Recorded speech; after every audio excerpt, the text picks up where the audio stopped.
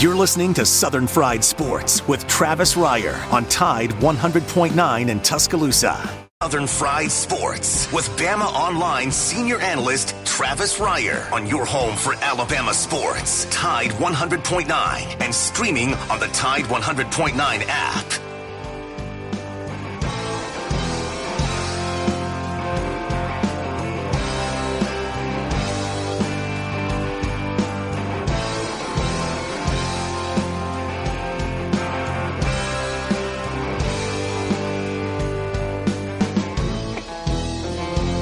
If I make it through this year, I think I'm gonna put this bottle down. I guess as time goes on, I'll grow to miss it less than I will now.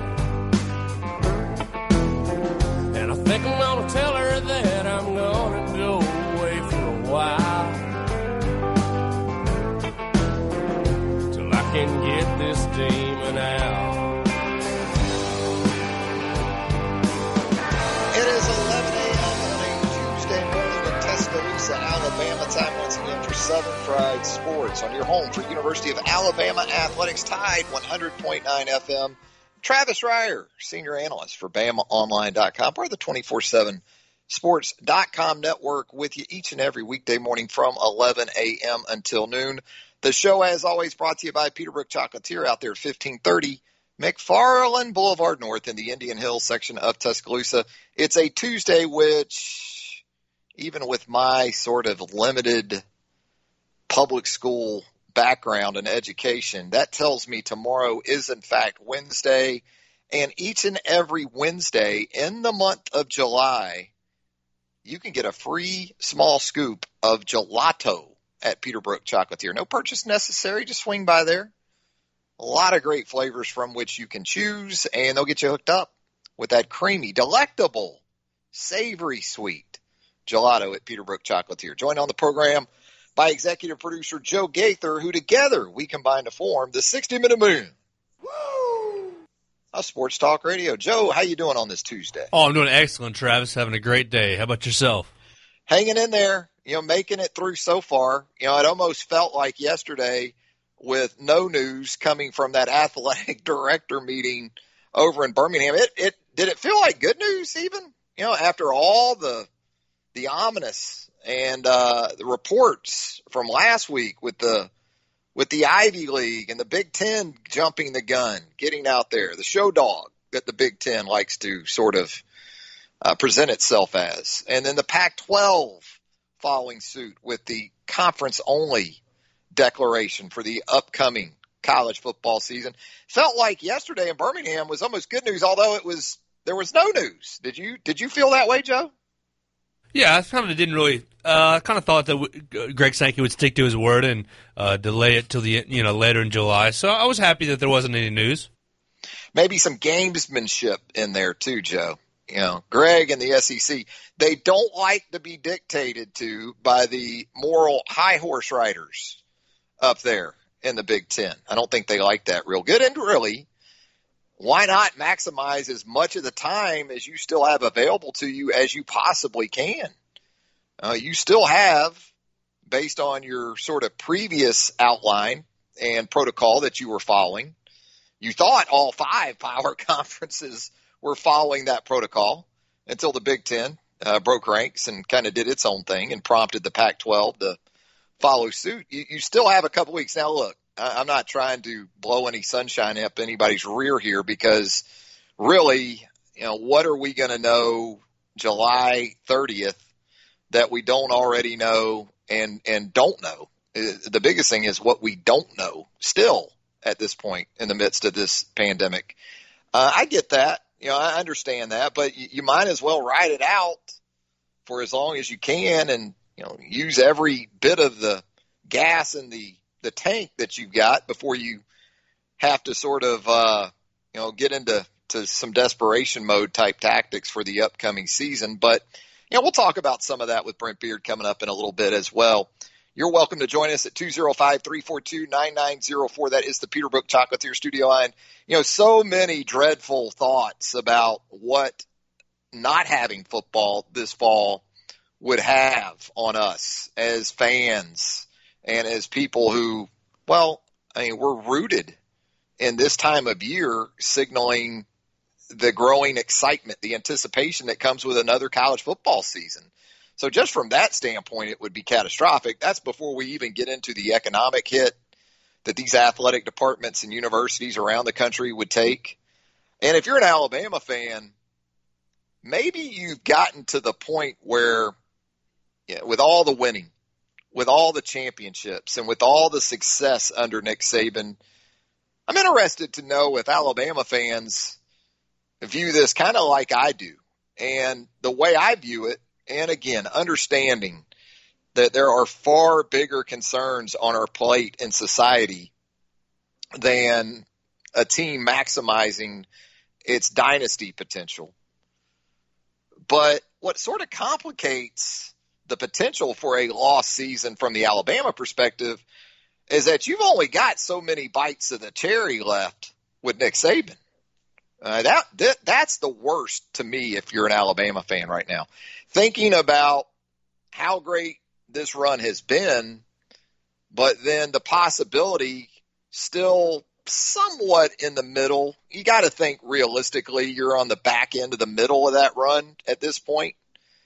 To think about the lost opportunity for this Alabama team. And you start with the players. First and foremost, you would hate it for the players, the young people that put in all the time and effort to get ready and do what they need to do each and every day throughout the course of a year. And by the way, Alabama expected to step up those workouts. That sort of phase went into effect yesterday, but Alabama expected to move into that mandatory phase of workouts beginning today. And you can have coaches, on the field coaches involved in that activity.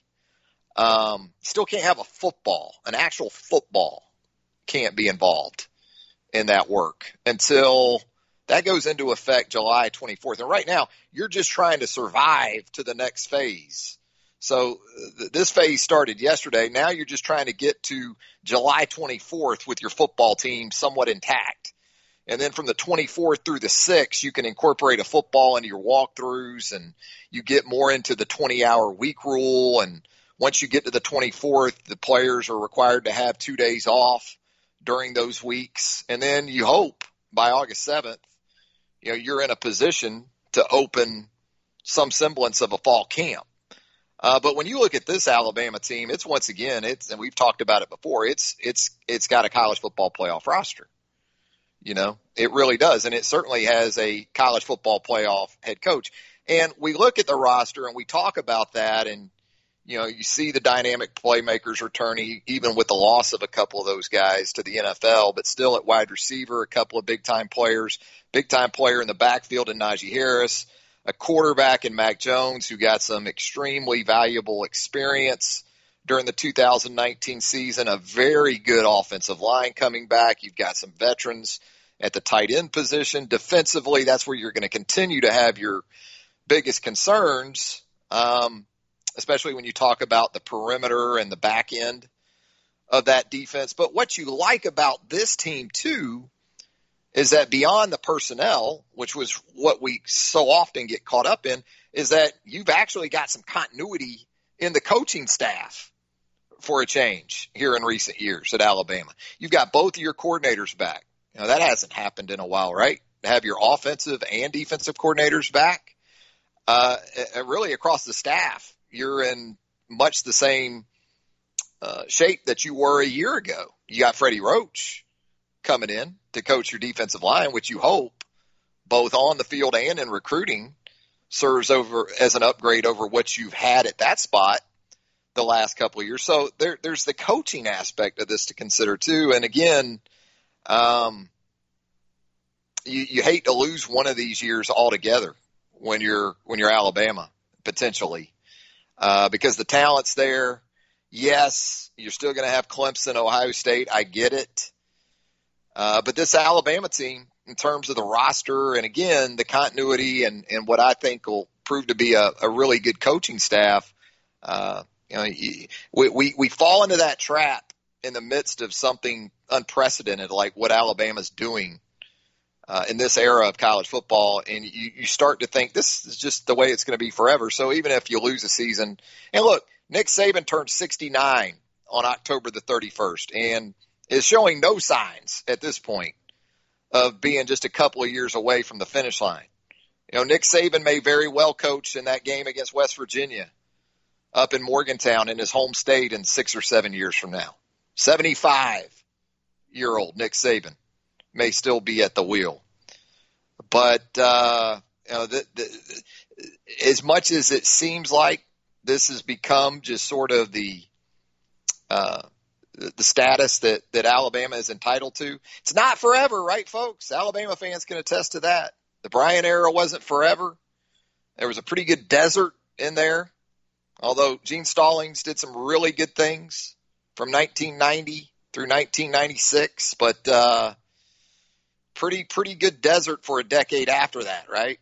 So this is when you want to try to take advantage of those situations as much as you can. Hey, we're going to have Brent Beard coming up next, as we talked about. Some interesting topics we're going to get into with Brent. The University of Florida has announced that it will have a Ring of Honor announcement next Thursday, July the 23rd, and the anticipation is that Urban Meyer, the former Florida Gator head coach, could be in line to join Steve Spurrier, Danny Werfel, Emmitt Smith, Jack Youngblood, Wilber Marshall. Man, Wilber, what a player. Wilber was pretty much flawed as Cornelius Bennett, Derek Thomas type edge defender. Yeah, really good player for the Gators. And, of course, Tim Tebow in that Ring of Honor as well. It's interesting. I think that Florida fans, we'll talk about this with Brent, I think Florida fans are maybe a little bit torn about that. They love those 2 national titles that Urban brought to Gator Nation. But that didn't have the best of endings with Urban, sort of retiring and then unretiring and then kind of mailing it in 2010. Didn't exactly leave that program in pristine condition for Will Muschamp and the others who have since followed him there in Gainesville. And it got me to thinking about, what about Nick Saban and LSU at some point down the road? Talk about Brent with that. What about Nick Saban in the LSU Ring of Honor? National title, 2003, SEC titles, 2001 and 2003. Urban was at Florida really for 5 years. You don't even count that 2010. He was really at Florida for 5 years. Saban was at LSU for 5 years. I'll argue the point that Nick Saban was to LSU what Steve Spurrier as the head coach and Urban Meyer were to Florida. And that's just in 5 years. That's just in 5 years. We'll get into some of that with Brent Beard coming up in just a little bit as well. Headed to a break. Brent Beard coming up next right here on Southern Fried Sports, presented by Peterbrook Chocolatier right after this.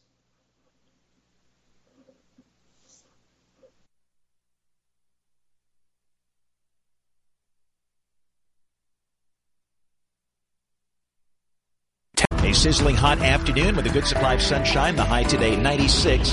For tonight, mostly clear with a low at 74. And tomorrow should be the hottest day so far this summer. The sky partly to mostly sunny. The high in the upper 90s at 98. I'm James Spann on the ABC 3340 Weather Center on Tide 100.9. Tide 100.9. For more coverage of Alabama football, visit us at Tide100.9.com or download the free Tide 100.9 app. The Crimson Tide will not be denied.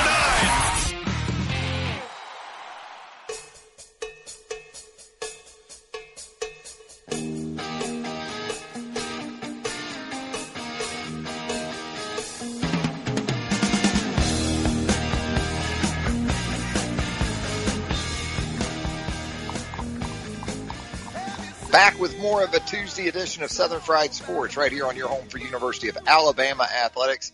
Tide 100.9 FM. Travis Schreier, senior analyst for BamaOnline.com, with you each and every weekday morning from 11 a.m. until noon. The show, as always, brought to you by Peterbrook Chocolatier out there at 1530 McFarland Boulevard North in the Indian Hills section of Tuscaloosa. And as we do at this time on Tuesdays, we shift our attention to our good friend, Brent Beard of College Sports Today and First Coast News. Brent, I said this earlier in the program, but no news from the SEC yesterday felt like good news compared to what we dealt with from a time frame of about Wednesday to Friday of last week. I don't think there's any doubt about it, and frankly, not real surprised. And Trav, I still think that's what the Big Ten should have done, and that they should have just said, "Look, we are going to wait until the end of the month." And I mean, according to the NCAA plan that they've got, that no one was going to start camp until August the 7th. So they had time to see what was going on and show a little bit of patience at that point. So and again, Sankey will be asked when they're going to do something, and does he have an answer? But no one really has an answer yet. They've got to kind of wait and see where we're going. I mean, I still think we can play football, and I think we can still have a season. I think it will be modified, certainly. But and listen, you may be like me a little bit. I thought several times yesterday, Trav, that normally we would be in Atlanta for media days, but that was obviously changed right now, like everything else. It was. We were supposed to hear, I guess, from Ed Orgeron and Dan Mullen, with Nick Saban set to go from the Alabama contingent tomorrow over in the ATL. Instead, we were all ears and eyes towards Birmingham to hear if anything of note would come from that AD meeting in the Ham. So I was going to ask you about that. Check your temperature a little bit in terms of your expectation for a college football season. Was this a case, though, with the Big Ten sort of on that high horse that it likes to assume whenever it possibly can, breaking away from the other Power 5 conferences last week and sort of immediately getting in there behind the news of the Ivy League and its decision to cancel fall sports altogether? Was that just another case of this, Brent? I think that was a lot of it. And Trav, as you know, one thing that I've been told is this probably came from their presidents, who hold themselves in high esteem, shall we say? Yes, and it was one of those things to where this is what we've decided, athletic directors, and this is what we're going to do. So with their history, Trav, did that, in the long run, did that surprise you? No, it didn't. It did not, even with some of the blemishes on that Big Ten prestige in the last decade or so, specifically up there in Columbus, Ohio, at Ohio State University. Brent, when we look at the potential for an upcoming season, and we hear a lot about conference-only play, and regardless of how this all plays out, with just a couple weeks really to sort of get a better idea of maybe where this thing is going with COVID-19, and even then, I think we're quickly running out of time to sort of make those type of strong evaluations. Is it looking like a 9-game season at the Power 5 level? Is that where you could see this thing settling? Because I guess with the Big 12, it's kind of already built in that way for that league. The SEC could add a conference game. Maybe non-conference play is still in effect for the SEC because so many of the rivalries are connected to the ACC. Maybe a partnership there with those two leagues. How do you see this thing playing out in terms of a maximum number of regular season games in 2020? I think probably 10 at the most. Now, again, how they would come with that would be interesting. Would that be a non-conference game, or would it be, say, Alabama playing Vanderbilt in Florida, who were not going to be on the schedule this year, and end up with 10 games, which it would allow them some wiggle room if they had a game canceled and they had to reschedule something else of that nature. I think probably you would be looking at something like a mid-September, first week of October start at that point, at which, frankly, travel would allow them. Now, again, you and I both know that on August the 7th, before then, they'll have to have some kind of date set as far as when they want to start the season, so that they can be careful about when they're going to start fall camp for all that to fall in line. So right now, I could see probably 10 games. And look, being down here, as you understand, Georgia fans want to play Georgia Tech. Carolina fans, at least some of them, want to play Clemson, and then FSU in Florida, and you know how big that is. But Trav, my thing with that is, I get that, and I understand that, how they want to preserve those rivalries. But if you're the SEC schedule guy, Trav, where do the rest of the league teams go that don't have an ACC rival? Yeah, you'd be looking at, you already had it kind of set up for Auburn to play North Carolina. That's right. And, maybe Alabama slides in to play a Pitt or someone like that. Who knows how that could, really? Virginia Tech, who knows how that could play out. But yeah, there were so many games this season. Didn't really realize it. And I know initially a lot of folks were talking about, the SEC and the Big 12, which is sensible because, you could have possibly replaced SC with Texas Christian, sure, with Alabama.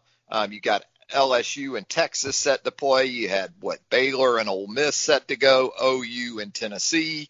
So there were a lot of matchups. There still are a lot of matchups between those two leagues that are set. But man, when you look at the ACC, it's not just the rivalries either, Brent. And you had Georgia and Virginia, you had Auburn and North Carolina, you had even NC State and Mississippi State that were going to play this season. Yeah, yeah, absolutely. And see, Trev, to dovetail with that, part of the disappointment with the Pac-12 and the Big Ten was that Ohio State-Oregon tilt that could have had a lot to do as far as the playoffs are concerned. So, but look, they at this point, you've got to be creative. You've got to be out of the box at some point and trying to come up with some different reasoning. But again, would it necessarily shock you, Trav, if the league just said, look, instead of getting into a logistics nightmare, we're just going to have 10 games, and they're all going to be SEC teams playing each other, even if a game or two doesn't count in the standings? Yeah, it's tough because if the Big 12 just practiced honesty and advertising, truth in advertising, and actually had 12 teams instead of 10, that's kind of the Tim Brando fly in the ointment, Brent, is, all the other Power Fives are set up in a way in terms of conferences as far as number of teams that they can play 10 conference games, except for the Big 12 with 10. So that's where that becomes a bit of an issue. And trying to have, again, this, you got to consider the competitive aspect of all this and keeping that as level as you possibly can across the Power Fives, which leads to the question of, if in fact you do pull off a 9 or 10 game season, and that's far from certain at this point, if you get to a point where you can have a playoff, which way do you go with a playoff? Do you shrink the playoff? Do you expand the playoff? Given that you're uncertain in terms of what the ceiling really is for number of games you can get in this year. Well, I think what they should do, frankly, is expand it for this year. Look, I know they want to stay with their contracts, and it comes open in the middle of the decade. But I think this year, because you don't have the non-conference games, and look, I'm not talking about expanding it to 16. I've never been an advocate of that. But I think you could go from 4 to 6 or 8 and be reasonable. And if you do that, you've got all the conferences that could be represented at that point and have the accessibility to it, because not having these normal load of conference games, you're almost going to have to do something. But I sure one will not be surprised if the commissioners and the playoff committee refuses to do that. had some news in relation to the transfer portal on Monday. JT Daniels, the former USC quarterback, transferred to Georgia and announced via social media on Monday, as we had for you here late in Monday's program, he has been granted a waiver for immediate eligibility for Kirby Smart and the 2020 Georgia Bulldogs. That wasn't so well received around Twitterdom. No. A lot of folks still wondering about Joey Gatewood, some other guys that are still out there. Gatewood, of course, the transfer from Auburn to Kentucky, and several others. The sort of random nature, again, and how this sort of isn't just determined because, look, I think it makes sense that Daniels was granted immediate eligibility. He was injured in the opener of the 2019 season, like the first play of the second quarter. So I think he qualifies for sure from that standpoint. But I guess just how some guys have been waiting for months, and JT Daniels seems to have been waiting for it seems like JT Daniels had drive-through access to the NCAA and was able to get that expedited. Well, you mentioned Gatewood. Cade Mays has also been mentioned that he transferred to Tennessee on January the 8th, and it's still waiting. And then Ohio State wide receiver Jalen Gill granted immediate eligibility at Boston College. Listen, I'm with you. I don't have any problem with the Daniels being granted instant eligibility. My thing is just let's be fair with this. Now, in fairness to the NCAA, they really wanted to deal with this waiver thing, but then COVID hit, and it's really, frankly, just put it on the back burner,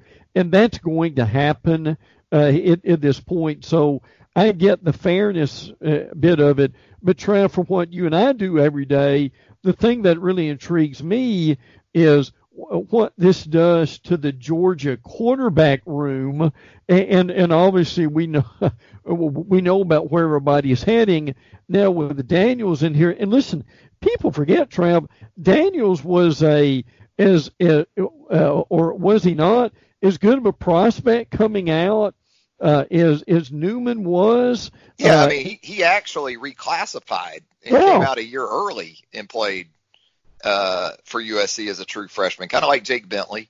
Yes. South Carolina, the other SC. Yeah, for sure. And the other thing with that is now they've got, compared to last year, they've got as full of a quarterback room as they have in years that I remember, frankly, at this point. But Trav, if you're guys like Carson Beck from Mandarin High School going up there, does this give you pause in what you want to do right now? Yeah, we talked about that yesterday with Chris Hummer, the national college football writer for 247sports.com. Of course, all the focus now is going to be on Newman and JT Daniels, who, by the way, still has to prove that he is fully recovered from that aforementioned ACL injury sustained in the 2019 season opener against Fresno State. But lost in all that is probably the biggest loser right now is Carson Beck. And not only because of Daniels and Newman, but Georgia already has a commitment from one of the top 5 quarterbacks in the country for the 2021 cycle. So a little bit of a squeeze on Carson Beck, the former Alabama commitment, by the way, before he flipped to eventually went to the Georgia Bulldogs. It is very interesting when you get into the aspect are decided and the timeliness of them. Let me ask you about the rival Florida Gators for a second, Brent. Yeah. What's this about Urban Meyer and perhaps the Ring of Honor, I guess, down there at the Swamp, Ben Hill Griffin Stadium? On Twitter yesterday, there was a couple of tweets.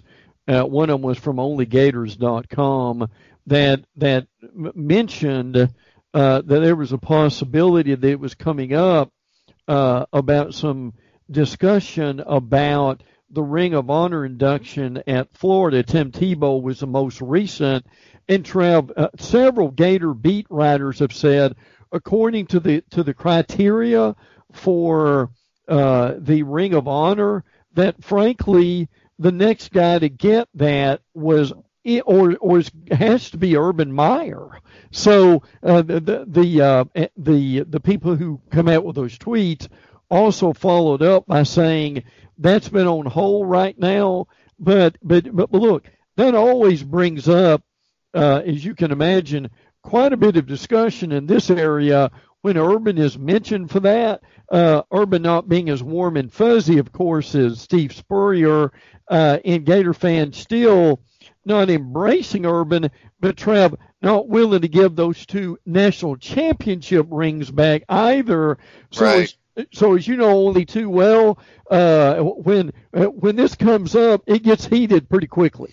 It should. I think Urban was there, 6 years? And really the last year was a throwaway year. Yes. 2010, He had decided he was going to spend more time with the family. The first and multiple times we heard that from Urban in the years to come. But 2010 was a debacle. He did not leave that situation in particularly great shape for Will Muschamp coming in behind him.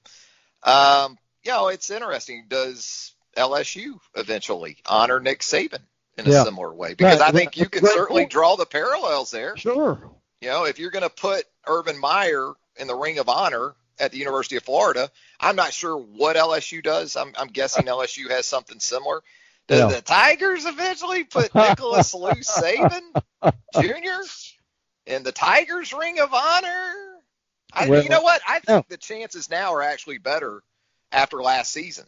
I think that sort of consternation and that aftertaste of Nick moving on to the NFL after 5 seasons, maybe that helped Nick Saban. And not that he probably is a huge interest in that one way or the other, but I guess it's more possible now that Nick could be honored that way by LSU in the future after that 15-0 season, Brent. Well, and look, the reality is for what Saban did for them, they know.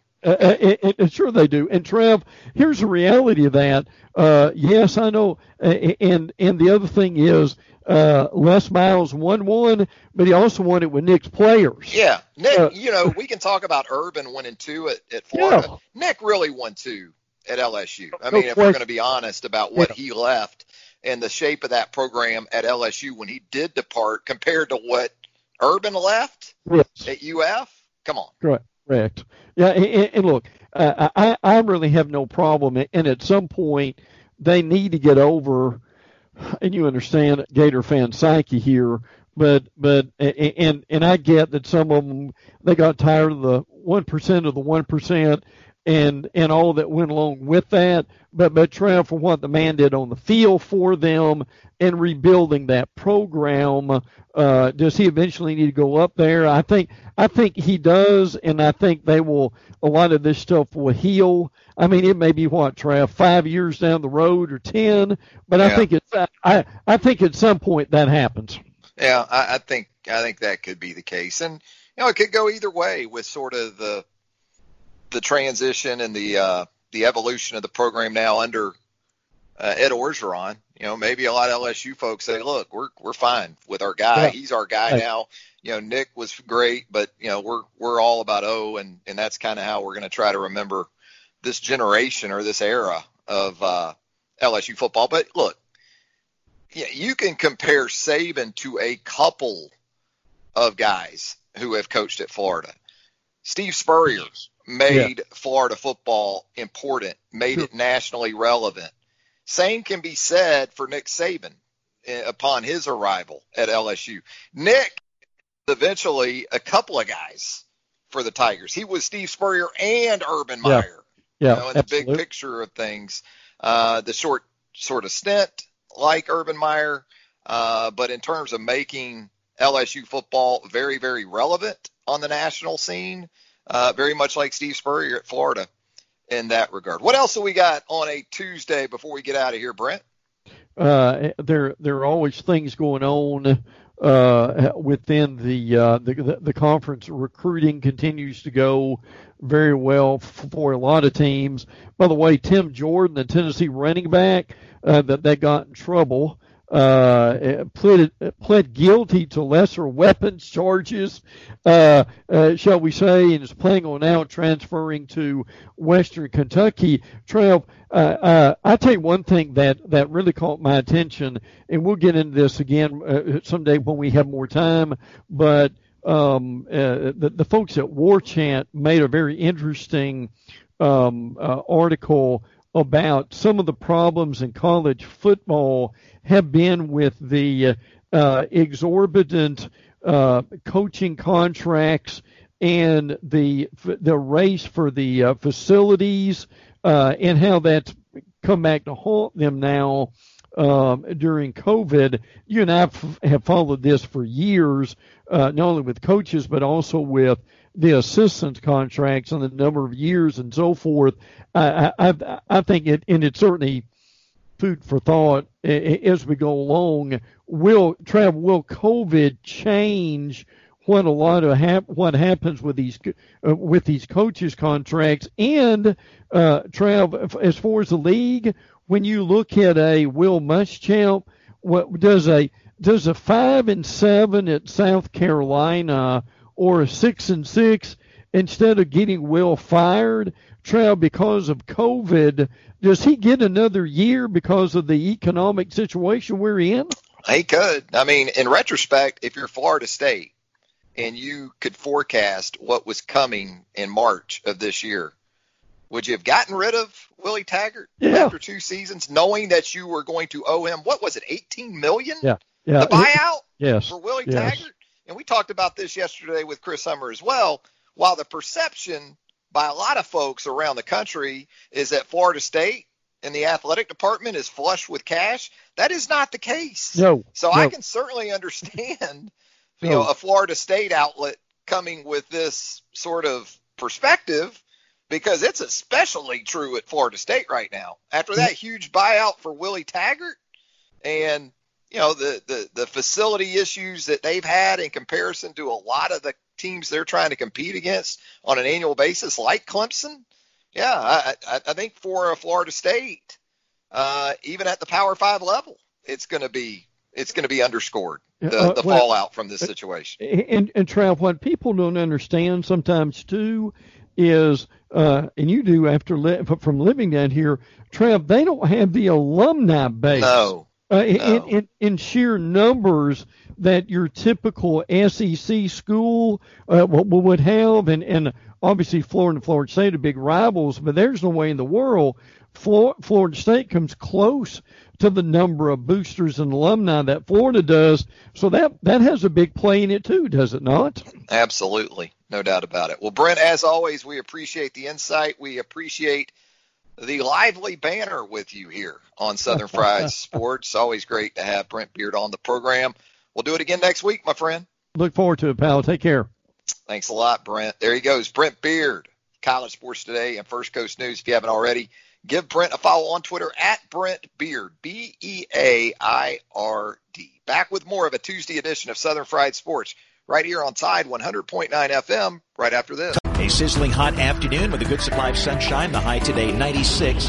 For tonight, mostly clear with the low at 74. And tomorrow should be the hottest day so far this summer. The sky partly to mostly sunny. The high in the upper 90s at 98. I'm James Spann on the ABC 3340 Weather Center on Tide 100.9. The flagship station for Alabama Crimson Tide football. Alabama touchdown. Only on Tide 100.9 and streaming on the Tide 100.9 app.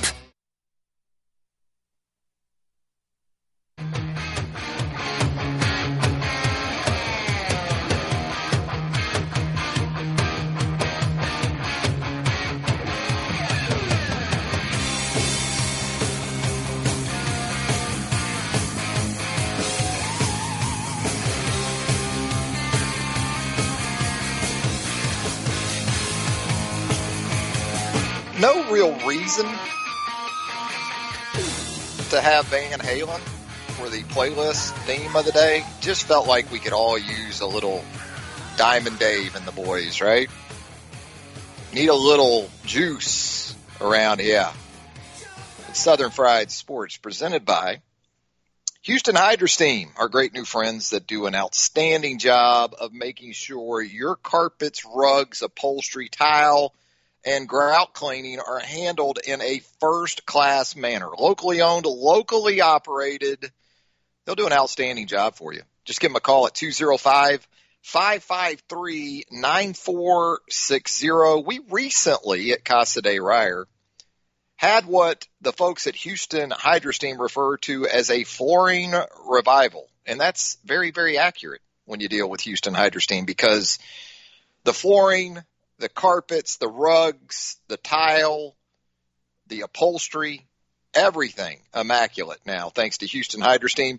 Houston Hydrosteam, quality work you can stand on. It's an election day, right? Election day out there. Have you voted yet? Are you going to get out there and pull the lever for the former Auburn coach, Tommy Tuberville? Big day for Tub. Big day for Tub in that matchup with Jeff Sessions. And that's about the extent of my political analysis and knowledge, to be honest with you. I'll tell you something I am struggling with in terms of semi-voting type procedure that's going on with this thing. Joe Gaither, I'm putting together an all-SEC championship game team for the University of Alabama. Because Alabama has participated in 12 of these SEC championship games. That's tied for most with the aforementioned Florida Gators. Alabama with the most SEC championship game wins among conference members to this point, thanks in large part to Nicholas Lou as he was referred to on a conference call last night, Saban. And so, Saban's won six of those SEC titles to go along with the 5 national crowns. But, it's not as easy as you would think, even when you have the ability to go back to the inaugural championship game in 1992. You move through the mid-90s, 93, 94, 96. Then you get to 99 and that unexpected SEC title by Sean Alexander, Chris Samuels, and the rest of the gang under Mike Dubose. That one came out of left field. Beat Steve Spurrier twice in the same season, including one of those in overtime at Florida Field. Yeah, didn't see that one. I was there that day. Did not see that one coming. But alas, it did. Some good dudes on that 99 team. Glad they got a ring. Griff Redmill, some of those folks, good people. And then you had that desert that we sort of pointed to earlier, where you went about a decade with a lot of nothingness with Alabama in relation to the SEC championship game. Nick Saban comes in 2008. You're right back in the mix. 2009, 2012, and then you go on that three-peat, 14, 15, 16, win another in 2018. So Nick Saban 6-1 as Alabama head coach in SEC championship games. That lone defeat coming to Urban Meyer and the Florida Gators back in 2008. Crimson Tide rolls off 6 straight after that. But you put together a team, and man, so many choices really across the board. Now, 15 years ago, it would have been tougher to find a lot of guys maybe on the offensive side of the ball. And you would have had Sean Alexander, would have been an easy choice as a member of that 99 national SEC championship team. But it certainly has changed with what Nick Saban has done in the program.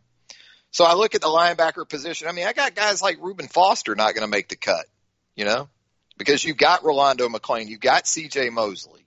You look at outside linebackers, guys like Courtney Upshaw, not on my list, not as of yet anyway. That's one I'm still pondering.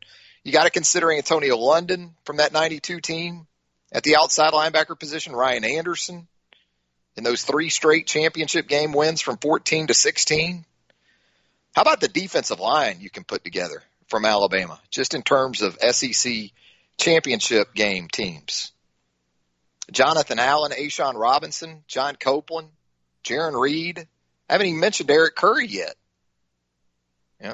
Haven't even mentioned Quinnen Williams yet. That's a list, isn't it? You look at the safety positions on the back end of the defense. Guys like Landon Collins, guys like HaHa Clinton Dix, guys like even Robert Lester, who's never probably got the proper amount of love for what he got done at the position there in a stretch of about 3 seasons. Star position, Javier Arenas from those 2008-2009 championship game teams.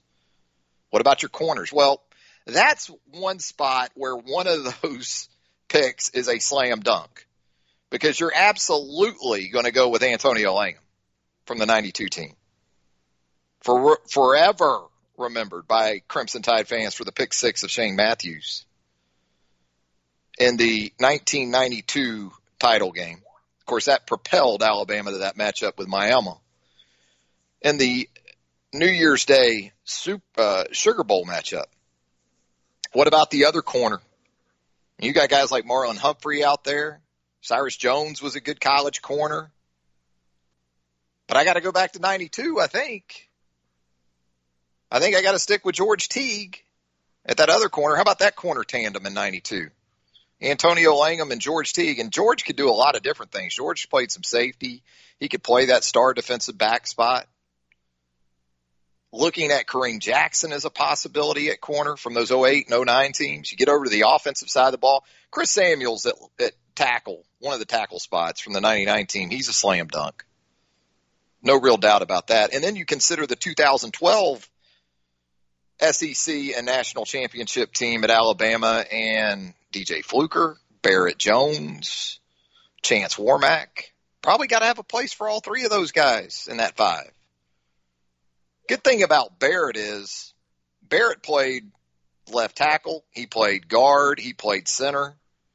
You know, Barrett Jones still, when you just talk about bios, Alabama bios, hard to beat the one that Barrett Jones rolls out there. The guy won the 2011 Outland Trophy while playing left tackle. And then the next year, he wins the 2012 Remington Trophy as the nation's top center. And again, he worked at guard in 2009 in that first Saban national championship team. So all across that offensive line, Barrett Jones offers you some flexibility there. Probably have Barrett Jones at a guard on this team because I'm not leaving Ryan Kelly off, the 2015 Remington Trophy winner for Alabama. How about these wide receivers potentially? How about a 3 wide receiver set on an all-SEC championship game team consisting of David Palmer, Amari Cooper, and Julio Jones?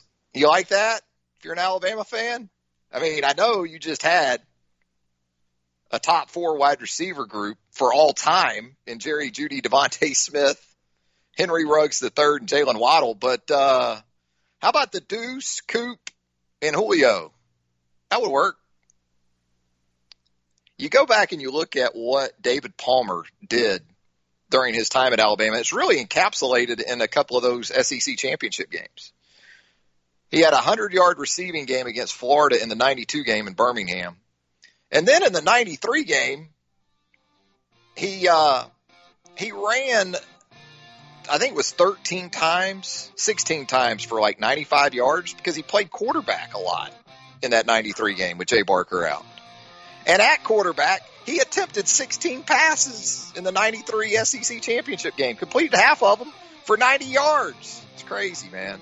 You think about David Palmer back in the day. We'll get into more of that as we move throughout the week. I want to thank Brett Beard for joining us on the program today. As always, Joe Gaither doing a great job producing the show as well. It is a Tuesday, so when we get into the lunch whistle on Tuesdays, it's always Heat Pizza Bar, downtown Tuscaloosa at Government Plaza. Takeout only on Tuesday, so you'll want to call them 205-632-3282. And since it is a Tuesday, you're talking about those $7 Thai chicken pies. Outstanding. Look, I know it sounds like, an 8th grader to do this, but the kids kind of got me on the ranch dressing kick with the pizza. And there's some kick in that Thai chicken pizza, so you can offset that a little bit with just a little bit of ranch. Just trust me on that. I know. I sound like I should be in a middle school lunchroom somewhere eating square pizzas. But it's good. I promise you. Heat Pizza Bar, downtown Tuscaloosa at Government Plaza until 11 a.m. on Wednesday. Have a great rest of your Tuesday, everybody. Thank you for listening.